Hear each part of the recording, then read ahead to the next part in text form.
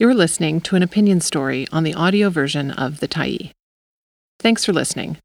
The Tyee is a nonprofit newsroom that is funded by our audience. So if you appreciate this article and you'd like to help us do more, head on over to support.thetyee.ca and become a Tyee builder. You choose the amount to give, and you can cancel anytime. Residential school denialism is on the rise. What to know? The lead author is Negan Sinclair. For the full list of contributors, please refer to your screen. June 20, 2023. May 27, 2023 marked the 2-year anniversary of the TKM-LUPS TE Sequipem's announcement about the location of 215 potential unmarked graves at the former Kamloops Indian Residential School in the interior of British Columbia. In recognition of the anniversary, the Canadian Museum for Human Rights, located in Winnipeg, Manitoba, used its Twitter account to post a series of tweets, viewed by almost 2 million users, in support of Indigenous communities searching for unmarked graves at former Indian residential school sites across the country. One of the museum's tweets, however, mistakenly stated that the remains of 215 children were discovered in unmarked graves at the school. This is not entirely correct. The TKM-LUPS TE Sequipem explained in its May 2021 press release that the findings were preliminary. It is true that the release contained this statement: "This past weekend, with the help of a ground-penetrating radar specialist, the stark truth of the preliminary findings came to light, the confirmation of the remains of 215 children who were students at the Kamloops Indian Residential School." However, the ground-penetrating radar technology used only identified soil anomalies, confirming prior community knowledge about potential remains at the school. At the time, the nation made clear that we have more questions than answers and stressed that additional research and community consultation was needed.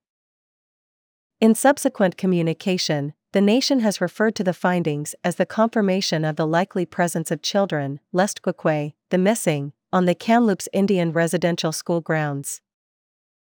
Research is ongoing, and the TKM-LUPS TE Sequipem recently announced it has decided to exhume the site. The nation is taking its time to ensure the process is done in culturally appropriate ways focused on reducing further trauma and facilitating community healing. The Canadian Museum for Human Rights' small but significant error, "Human Remains Discovered versus Research," confirms local knowledge about potential remains, thus opened the door for residential school denialists. The work of denialists is insidious. It can be difficult to immediately detect, but it has harmful effects. Residential school denialism is not the outright denial of the existence of residential schools. It's not even a refusal to acknowledge that harms and abuses occurred. Rather, like other kinds of denialism, it attempts to twist, downplay, or minimize established facts and survivor accounts. This has the effect of discouraging survivors from sharing their truth, undermining public confidence in reconciliation, and protecting the colonial status quo and guilty parties. As journalist Michelle Syka recently argued in The Walrus, many have taken their discomfort about the news of potential unmarked graves a step further by insisting that there must be another version of events, an alternative history of residential schools that absolves them of responsibility and justifies their lack of support for reconciliation. Putting truth before reconciliation today requires a better understanding of how to identify and confront the emerging phenomenon of residential school denialism. By showing how the Canadian Museum for Human Rights' mistake was manipulated by denialists to spread misinformation, we hope to encourage people to speak about this important issue from an informed position that won't cause further harm to survivors still struggling to have their truths recognized. Denialism is a barrier to reconciliation. According to church and state records collected by the Truth and Reconciliation Commission, Canadians definitively know that more than 4,000 Indigenous children and youth died in residential schools across Canada between the 1880s and 1990s.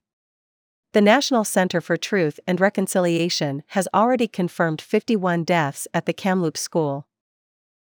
Nevertheless, due to a lack of cooperation and access to complete records by government departments and churches, the TRC called for further research to determine whether additional deaths may have occurred.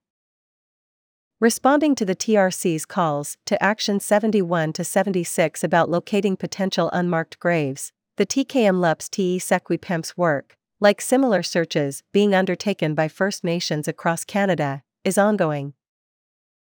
Searching for possible missing children and potential unmarked graves at former residential school sites is important but difficult, heart-wrenching work.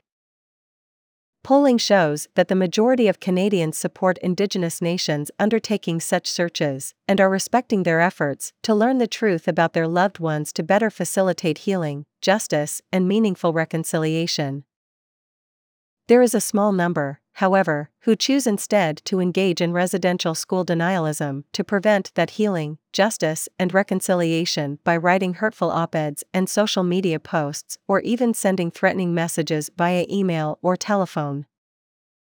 Some have gone so far as showing up to the Kamloops site with shovels, saying they wanted to see for themselves if children were buried there.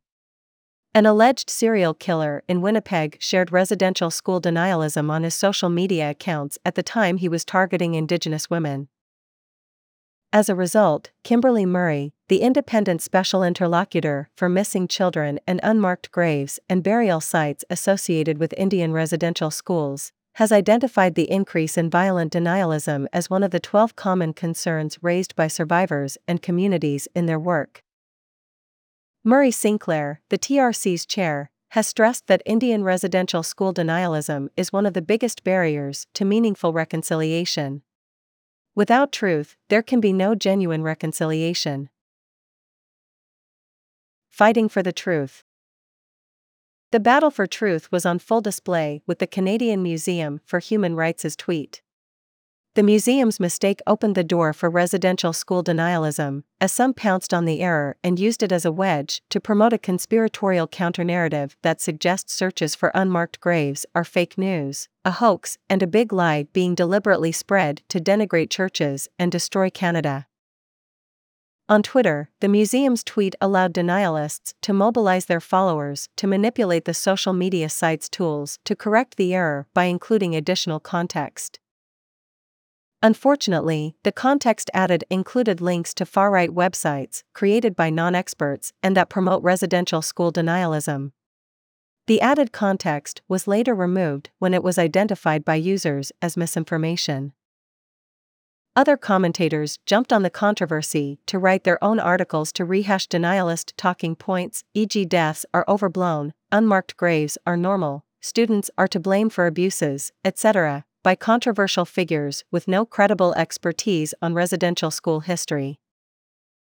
Canadians in favor of reconciliation must take these attacks on truth and survivors seriously. We must learn how to effectively identify and confront residential school denialism before it takes root. Challenging denialism is an opportunity. The TRC was clear that reconciliation is not an Indigenous burden but a Canadian responsibility, and an opportunity to build stronger relations with Indigenous peoples. Part of this work is exposing denialists and the strategies they use to obscure facts and spread harmful misinformation. It also involves taking great care to avoid errors in messaging and information surrounding residential schools. Precision is an important part of putting truth before reconciliation. It remains crucial for all Canadians to challenge residential school denialism, denouncing and discrediting it at every turn. This is a concrete way to support reconciliation. It's a way of honoring survivors and extending compassion and solidarity to Indigenous peoples as they carry on with searches for potential unmarked graves at former residential school sites across Canada, and help this country uncover the truth of what happened in these institutions. Thanks for stopping by the Tyee today. Anytime you're in the mood to listen to important stories written well, we'll be here. And if you'd like to keep independent media going strong, head over to thetyee.ca and click on the Support Us button to pitch in. Finally, big thank you to all of our Tyee builders who made this story possible.